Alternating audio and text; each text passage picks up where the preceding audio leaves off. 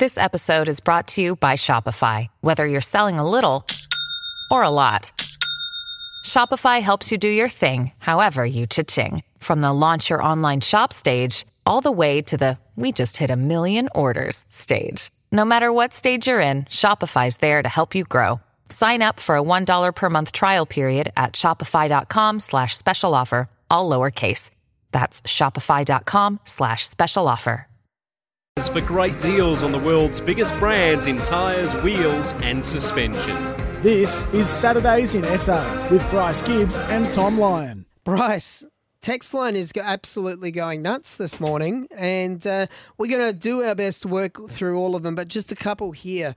Hey, Gibbsy, how long until Craig Bradley, Cooter and Sauce are coming out of retirement to save Carlton? Yeah, a legitimate question. Hopefully not too long. They need to get their shit together. Yeah. The Carlton Football Club. But, so to speak. Their finals hopes are dwindling as the weeks go by, Tom. I found it interesting watching Michael Voss last night in his presser. He acknowledges like their biggest issue is not taking the risk with the ball movement for long parts of it. They started to risk it, but long parts of the game it seemed like very, as usual, calculated kick mark sort of thing, whereas Melbourne had a little bit more chaos going forwards, and that seems to be the way now in the modern game is just chaos, embracing imperfections, and that's how you get those chances. Yeah, and their decision-making and skill execution forward in the forward half, Melbourne's were far better than Carlton, and it's been an issue for Carlton for a while now. Yeah. You can't just keep bombing the ball and hoping you're going to be taking 15 contested marks in your forward 50 to kick a winning score. You actually need to go inside 50 with a bit of method, and for far too many weeks now, and it happened again last night against the side that you shouldn't just kick long down the line with Melbourne's intercept markers. They just continually kicked it back to them, and on the flip side, Melbourne, when they went inside forward, actually lowered the eyes and put their kicks to advantage to their forwards, which allowed them to take marks and kick goals. Yeah, Jacob Van Rooyen looks like he's going to be a 10-year player for them up forward. Another text, and this dovetails nicely for us into looking at this Crows v Gold Coast game. I would love to know why Ned McHenry is sub again. Surely it's not good for his morale. Mick. Now, Matthew Nix actually spoke about this during the week. Yeah, Ned will be our sub on the weekend. It's a tough one because when we name the squad and he's omitted as well, that's definitely not the conversation. We know Ned's got a lot of weapons. One of those is he's shown so far this year as being able to be composed and ready to go as a sub and come onto the ground. Don't be too good at that, is what they're telling me. Don't be too good at making that coffee, otherwise you'll make coffees all the time. Don't be too good at the sub. Don't be too good at making that coffee or you'll be making... He's a victim of being the best at being the sub, and because he doesn't quite, as a small forward, he probably doesn't offer more than a Rankin or a Rochelle. That's why he's there. He's got a big tank. He's got a lot of energy. Yeah. Pressure's amazing. So when the sting comes out of the game and he's coming on in that second half with that energy and that buzz, it's a great role for him. But as you said, you don't want to be doing it every week. He'd rather be cementing his place in that side. But at the moment where it sits, he's probably just on the cusp, isn't he?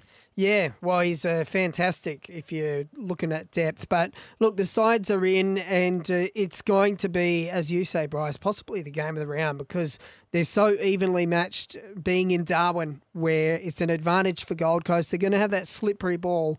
Would you say Adelaide, having played a wet weather game last week, would they go into it thinking, let's just treat it exactly the same as how we did last week when we were playing a wet weather game?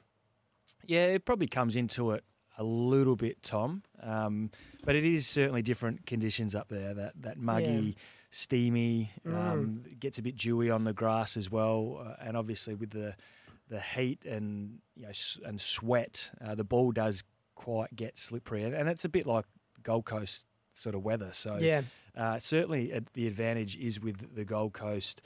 It's sort of like a home game for them. There's no doubt about that. And they're in some pretty good form at the moment. Their midfield starting to hum along quite nicely.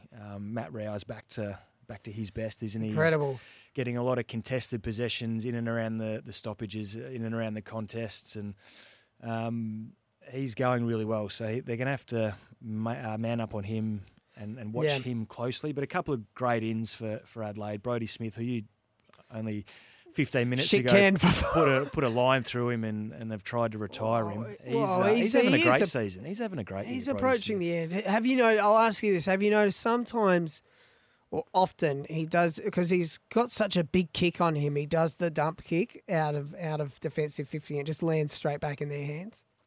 No, I haven't noticed it too much. Okay, maybe I'm focusing in a little hard on that. Maybe. And Mitch Hinge is back in after that concussion a few weeks ago. He was a big out for them last week, but they covered him quite well. So Josh Worrell, pretty stiff to get omitted. Yeah.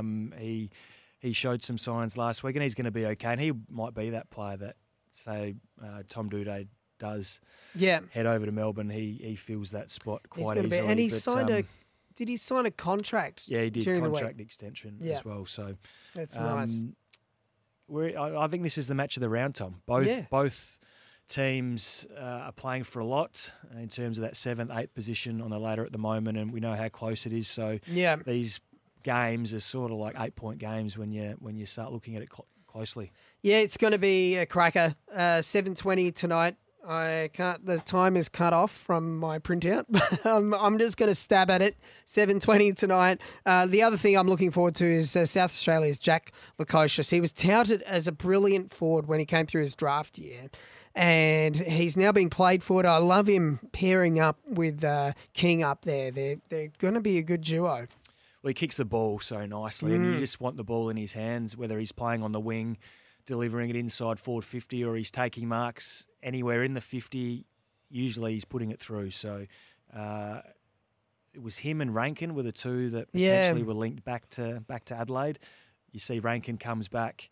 Lukosius signs a contract extension with the Gold Coast, but is this Rankin's first game against the Gold Coast his old as side? Well? So there'll be no love lost there, no doubt about that. So he'll be looking forward to having a big game as well. Yeah, going to be a cracking game tonight. We'll be watching. And Bryce, we're going to get to a break because up next, we're going to talk about the week that was. I've seen some fascinating goings-on in the media space. I want to get your thoughts on a couple of bizarre things that have been said. So we're going to get to a break. It's currently 25 minutes past 9.